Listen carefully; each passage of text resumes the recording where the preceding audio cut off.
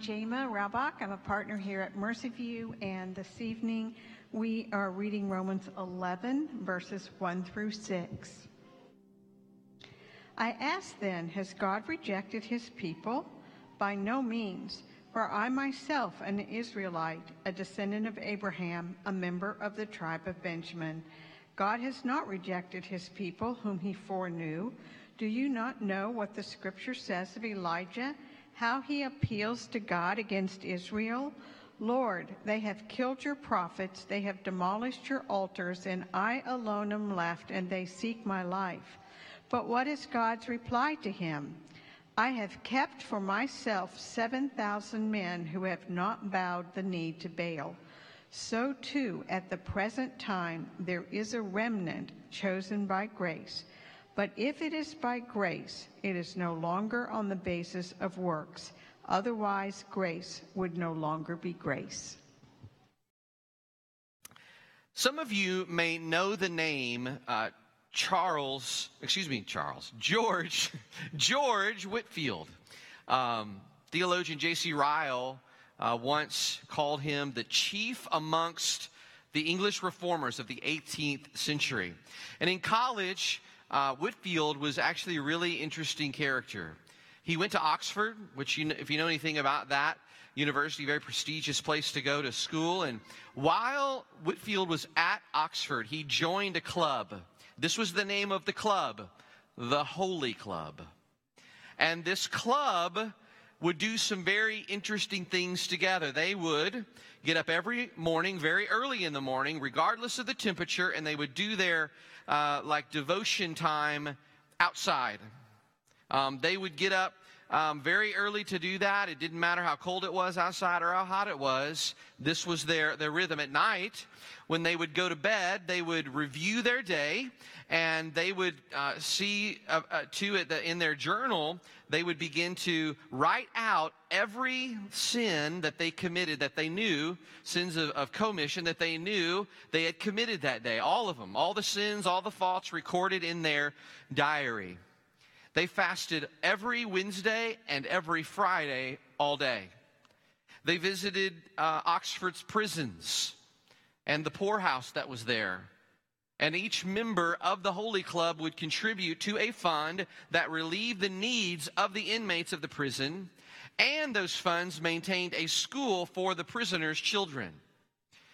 All good and well, right? Those are good things. Nothing wrong with any of those things, but all of the things that he was engaged in with the Holy Club came to a head one day when his tutor noticed something about George. He noticed that one of his hands was black. And it was black because it had been frostbit. And he also noticed that George was gaunt and ghostly, like very underweight. He also happened to notice that Whitefield was wearing a gown that was patched up, and he was wearing dirty shoes. And this moment, the tutor looked at him and said, "George, you're not okay." And he called for a doctor, and the doctor said, "You're not okay, George. What's going on in your life that you look like this?" And as George began to tell the doctor what was going on in his life, it was as if the Lord, by his grace, began to shed a light on something that had been missing in George Whitefield's spiritual life. And we know this because he wrote in his diary this about this time in his life. God was pleased to remove the heavy load, to enable me to lay hold of his dear Son by a living faith, and by giving me the spirit of adoption to seal me even to the day of everlasting redemption. Whitefield began to learn of something that the church calls free grace.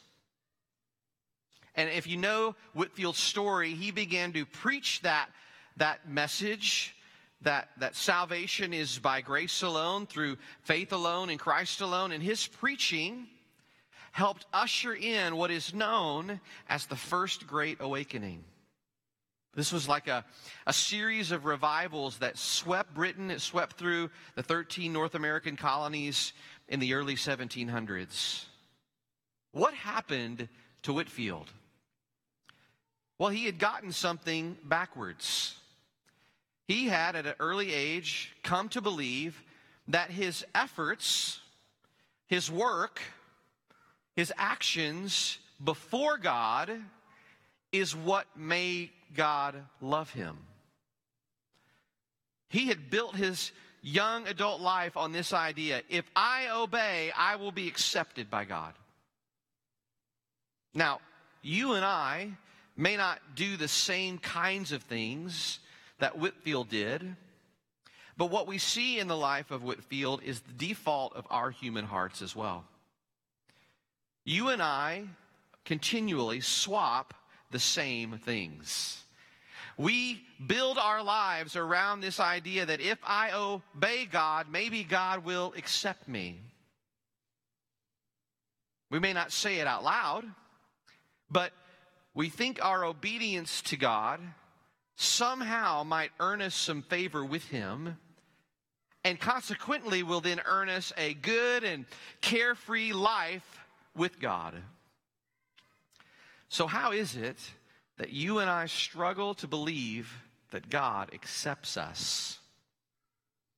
And how is it that we face suffering and difficulty at every turn in life?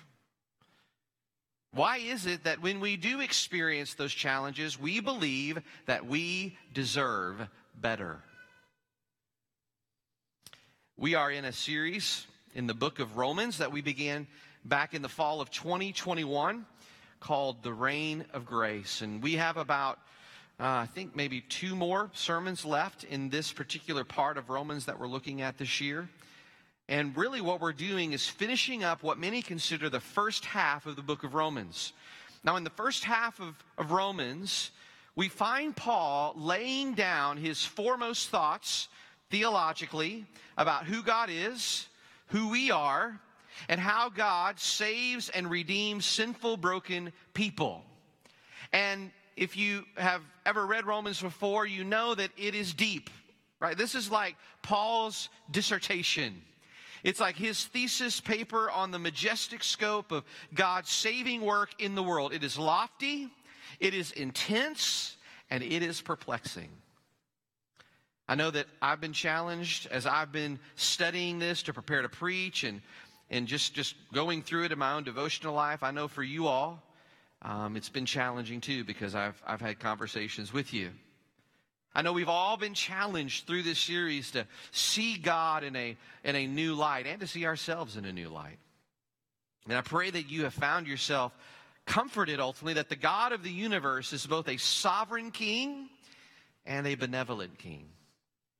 Now, as we continue to walk through Paul's explanation of the beautiful mystery of God and His character tonight, I really just want to invite you to see one thing. And here it is. Grace is only grace if it's all grace. Grace is only grace if it's all grace. Now, as we enter Romans 11 tonight, we are once again reflecting on something that Paul has talked about before. It is the problem of Israel's belief, the nation of Israel, ethnic Israel. And this has been a consistent theme in the book of Romans. And you may wonder, okay, Paul, like tonight you're talking about it again. What in the world? Like, what is this about? And I know if I were sitting in your shoes, I would ask this question. How does this particular issue, Paul, that you continually go back to apply to me? And I appreciate that question. Remember what the scriptures say about itself. All of it is God-breathed, right, and profitable to us. And so, for some reason, Paul wants to go back to this theme tonight to help us in a particular way. So even tonight, as we go back through this problem of Israel's unbelief, there's a point to Paul's method here.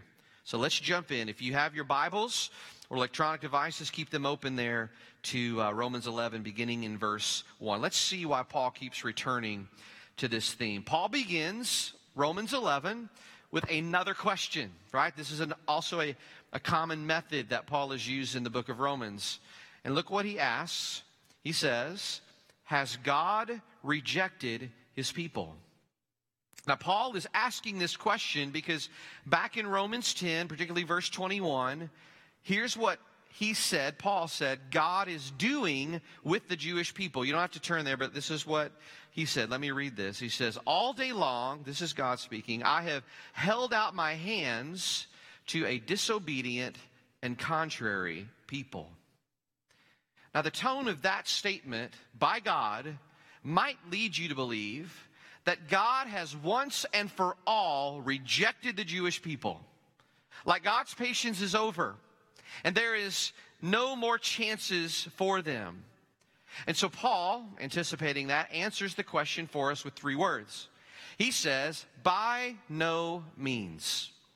And because he knows that that simple answer might raise further objections, like the expert of the law that he was in a previous season of life, he follows up that statement with some evidence to back up what he's talking about. Now, first, I want you to do something. I want you to skip ahead to the very first part of verse 2, because I think the overarching theme of the evidence that he's going to present is found there.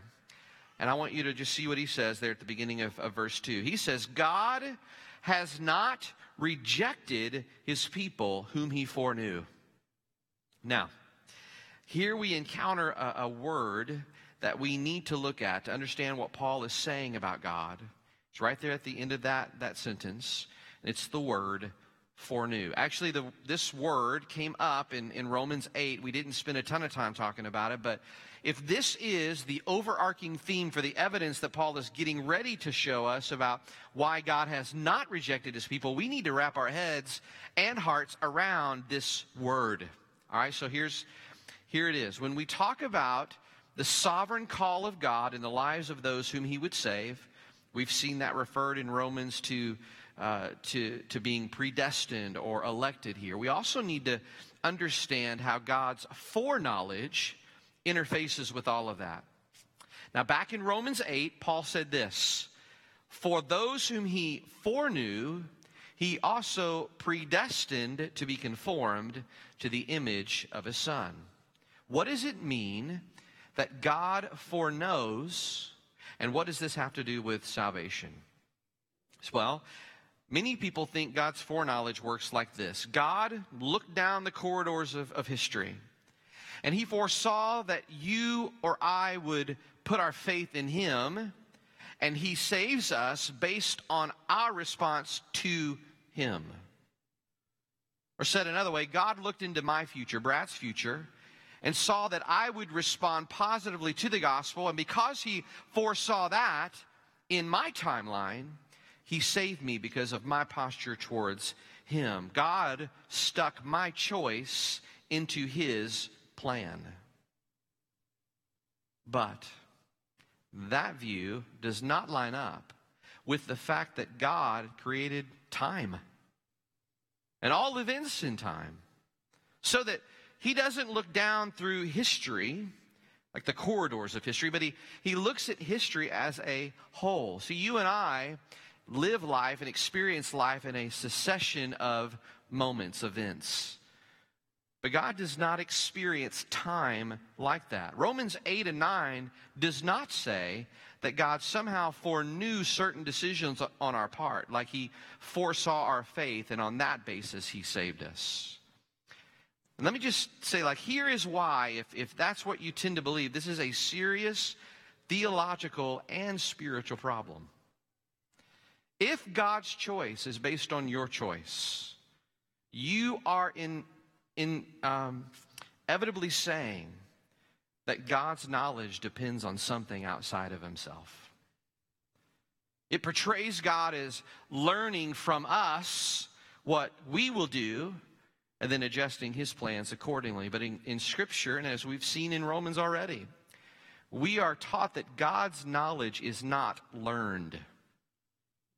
Here in Romans 11, verse 2, what we actually see is that God saves, that, in other words, that he doesn't reject because it is based on something else. Ephesians 1, verses 4 through 5 says it this way. You don't have to turn there, but just listen to this. For he, God, chose us in him, when? Before the creation of the world, to be holy and blameless in his sight. Okay, so we're trying to answer this question. What is foreknowledge?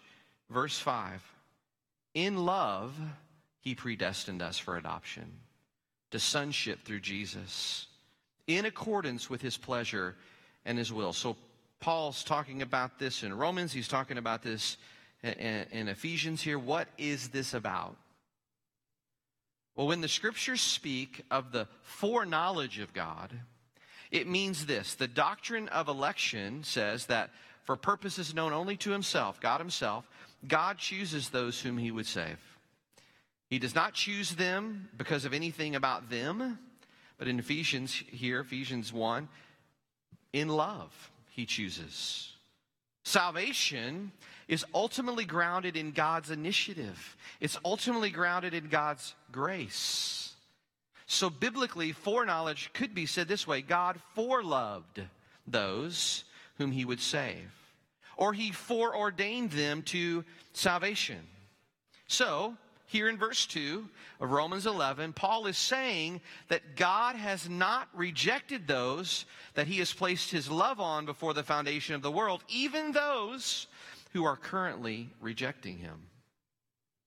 This is the overarching theme of the evidence he's getting ready to present here and answer the question that he asked at the top of this chapter, whether or not God has rejected the Jewish people. So here is what Paul's point is, though. He is moving us towards some more specific evidence, and he gives two examples of why this isn't true. God has not rejected his people. Look at verse 1, back at verse 1. First, he points to his own example. Paul says that, hey, I'm an Israelite. I'm a descendant of Abraham. I'm from the tribe of Benjamin. He's saying that I'm as Jewish as they come. In Philippians 3, if you remember when Paul is going through all of his previous credentials about what he thought made him acceptable before God, he actually says that he was a Hebrew of Hebrews, which is just another way of saying if there was a way to be the most Jewish, I'm in first place. And Paul is saying here that if God can save him, God can and is still saving Jewish people. And then second, Paul points to the example of the prophet Elijah. This is his second piece of more specific evidence in 1 Kings 19, when the people of Israel were disobedient. Remember that story?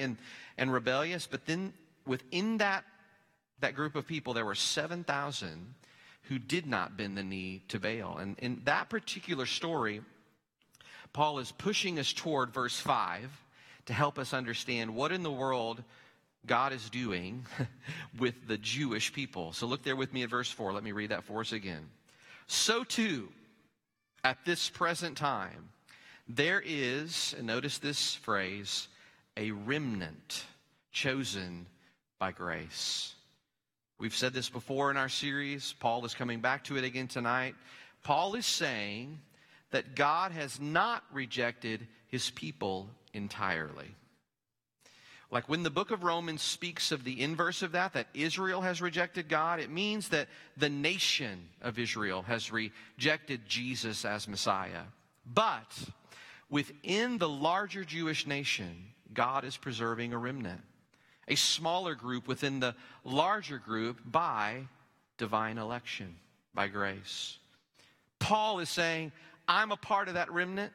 The 7,000 who did not bend the knee to Baal were a part of that remnant. In other words, in the midst of ethnic Israel rejecting God, God's grace is actually still at work.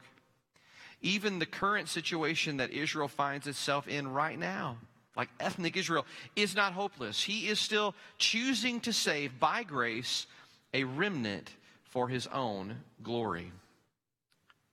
Now, if you're like me, at this point, you're still asking this question. What in the world does this have to do with me? How does this apply to my life? Well, in the preaching books that I've read, what I'm supposed to only do right now is give you what's called the nearest application. And the nearest application is this. We are to trust that God is saving and preserving a remnant of true Jewish believers within the larger Jewish nation. We are to pray that God would continue to add to that remnant. We should praise God for his pursuing love of wayward and sinful enemies. We should worship him, that he is still in the business of saving prodigals and adopting spiritual orphans into his family. But for the sake of answering the question that is on my heart tonight, and maybe yours, what does this have to do with me? I want us to look back at verses 5 and 6, because I think, in part, what Paul is doing here is saying something to you and I that we've got to get tonight. Let me read that again for us, beginning in verse 5. So too, at this present time, there is a remnant chosen by grace. Again, Paul is talking about what we just outlined. But then notice what he says next in verse 6. But if it is by grace, it is no longer on the basis of works. Otherwise, grace would no longer be grace. If all of Scripture is God-breathed and profitable for us, if the Bible was actually written in a way that it would fit into every context and culture that would follow it, this is a word for us tonight, friends. So Paul, of course, is saying the Jewish people who are attempting to earn God's favor, they are nullifying the very nature of grace by believing it's their efforts and work that saves them. He is absolutely saying grace is always unearned. But Paul is saying something else.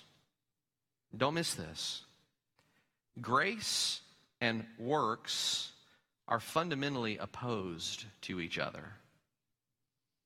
They are on opposite sides of the spectrum, or maybe we could say it this way: as soon as you add your effort to salvation, you are denying grace. Here's the big thing I want you to see this evening. Grace is only grace if it's all grace. Now, if you're here tonight and you would say that you're a follower of Jesus, I would hope that you would agree with that statement. But one of the things that you and I are called to do in this journey we're on as Christians is to ask the Spirit to help us see where we might be blind to our own blindness. And on the issue of what is called works righteousness, I actually do think as a part of our efforts tonight to do this very thing, to ask the Spirit to help us, we need to ask ourselves this question: is there anything that I am believing in, or is there any way that I am living that functionally says I am putting my faith and trust in my own actions to earn favor with God? In other words, if we're being really honest tonight, who or what do I believe saves me? Who or what do I believe saves me? And one of the ways I think that we can get at this question is by dealing with an issue or a topic that we all face. And I trust the Lord, like if this isn't something you're necessarily going through right now, I just know because of the very nature of what I'm going to talk about, you will be facing this sooner than later. I'm going to ask it as a question. What do you do? What do you feel? What do you think when suffering comes into your life? You may know the story of Jonah. God came to his prophet Jonah, said, hey, I want you to go to this nation called Nineveh, and I want you to take the gospel message to them. I want you to tell them to repent and to believe in me, the one and only true God. If you know the story of Jonah, he immediately runs the other way.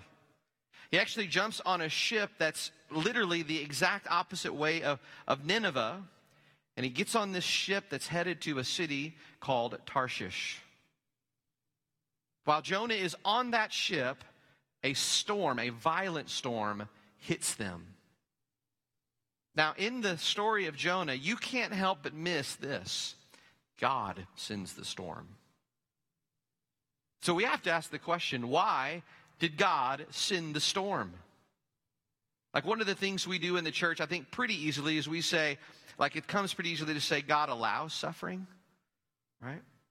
If God sends the storm, he's sending the suffering here. So, why did God do this? Why did God bring suffering upon his servant, Jonah? Well, in one sense, we could just say it this way. Jonah had been commissioned to preach grace to a city that he hadn't yet experienced in his own life. God knew this when he called him to it. But this storm was, listen, an intervention. What is an intervention? Some of you know it's where a bunch of friends get someone who's got a serious problem in a room somewhere, surrounds them in love, but confronts them in a way that they are there to serve them and to say, hey, look, you're not in a good place. There is something tragic going on in your life, and we want to call you to wholeness and newness of life, but you have a choice, and you have to make that choice. And so in the boat, Jonah can either admit this truth that he's being cornered here and live, or deny it and live stuck in his despondency. God is surrounding Jonah in the same way, saying, until you see that you are out of control of your own life, that you are not the big shot that you think you are, that you are not as competent or as strong as you think you are, until you see that, you can't see me. By the way, that's how God disrupts our self-focus in our lives many times, through storms. And in our lives, it goes like this. We've built our lives on some kind of goal. Maybe it's a certain relationship. Maybe it's a certain job. Maybe it's that we want people to think we have good kids. Maybe it's that we want a carefree life, and so any difficulty or suffering feels like an injustice. Maybe it's just to be perceived by others in the church house that we are spiritually mature. Maybe it's to achieve some place in life that we think will once and for all give us a sense of significance and importance, especially in the eyes of others. If you've lived life for any period of time, you know that those goals many times don't get met in the way that we thought they would. They aren't coming to pass in our lives. And unfortunately, what we do is we begin to look at God and say, I deserve better.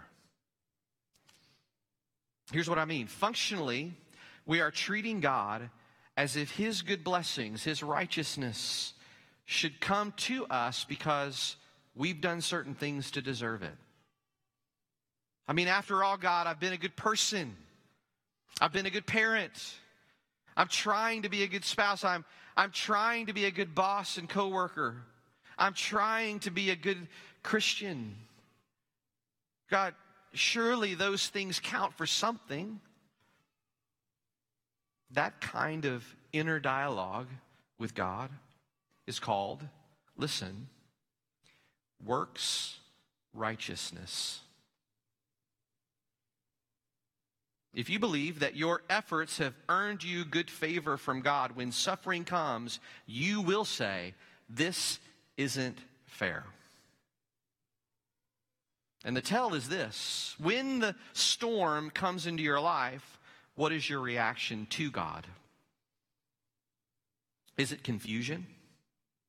Is it frustration? Is it anger? Is it despondency? If so, it is likely that though you may not articulate it in this way, your feelings, your emotions, and maybe even your words are saying to God, I don't deserve this. I deserve better. Now, I know some of your stories. Some of you that are sitting in this room tonight. And you have walked and are walking through a violent storm right now. But the story of Jonah, I think, is intended for all of us to come to this place of understanding about God. No matter what the storm is, no matter what the suffering is, God sends storms into our lives in order to bring us to a place to ask, do I owe him every ounce of my love, every ounce of my allegiance, and every ounce of glory? Do I look at my life that way? Like, do I acknowledge him maybe with my words, but the actual day-to-day way in which I go about running my own life, it actually says, I've got this under control. God sends storms into our lives because he wants to know if he's Lord. If we're honest, we don't give God much love, not as much love as he deserves from us. Instead, a lot of what our lives really reflect is that we can make all the decisions that we need to in our lives because those decisions hinge on our own joy, our own satisfaction, our own pleasure, and our own glory. Listen, if God gave us what we deserve for the way that we treat him and the way that we treat one another, we would be wiped out in an instant. But God is not like that. God is a merciful God. God will never give you what you deserve. He never gives anyone what they deserve. He always gives them something better. He gives us grace. See, the pain and the suffering and the storm that is in your life is there because he has a purpose in it. One of my favorite Christmas movies we watch every year as a family is It's a Wonderful Life. I love the movie, but guys, that phrase is a horrible way to live. Don't demand that from God. Don't believe the lie, too, that somehow your actions will earn you a wonderful life. That sort of approach to God and an approach to your Christian journey, it actually does what the Jewish people as a nation have done to God, and it nullifies grace. Praise God that he will never give us what we deserve. Actually, in the story of Jonah, he realizes that the only way in which he can save himself and the sailors on the boat is if he throws himself into the ocean. Would you do that, by the way, if you were in that position? Jonah, though, in order to get to that place, to do that radical step, he stopped making excuses. He stopped any defense mechanisms. He stopped any rationalizations. He says this is what I deserve. Jonah gave up his own efforts, and he threw himself into the waters. And here's what the waters are meant to represent in the story of Jonah: all grace. See, because without knowing it, Jonah was walking in the steps of Jesus, who would one day himself say, as Jonah went into death for 3 days and came back out, so will I die and rise again. Jesus didn't deserve to drown, but was the ultimate substitute for us on the cross. He was thrown into the wrath of God so all of that could be paid for, so that you and I could have, just like the sailors had, nothing but the sunshine of God's grace. Friend, if you recognize that you have a God who substitutes himself and gets rid of your sin that way, then you have the real God. I personally can't believe in a God who didn't substitute himself that way. Because how can we live in a world of real pain and suffering and worship a God who is immune to that? Friends, he's not. This is a God who knows what storms are like because he came into the world in the form of Jesus and dove straight into the greatest of pain, into the greatest wrath, and into the justice that needed to fall on you and I because of our sin. And now because of that self-substitution, you and I have life. Grace is only grace if it's all grace. And because of Jesus' substitution, we can receive that grace. We don't get it through our effort, but we get it by receiving it as a gift. Will you receive it today? It's there for the taking. Let's pray together.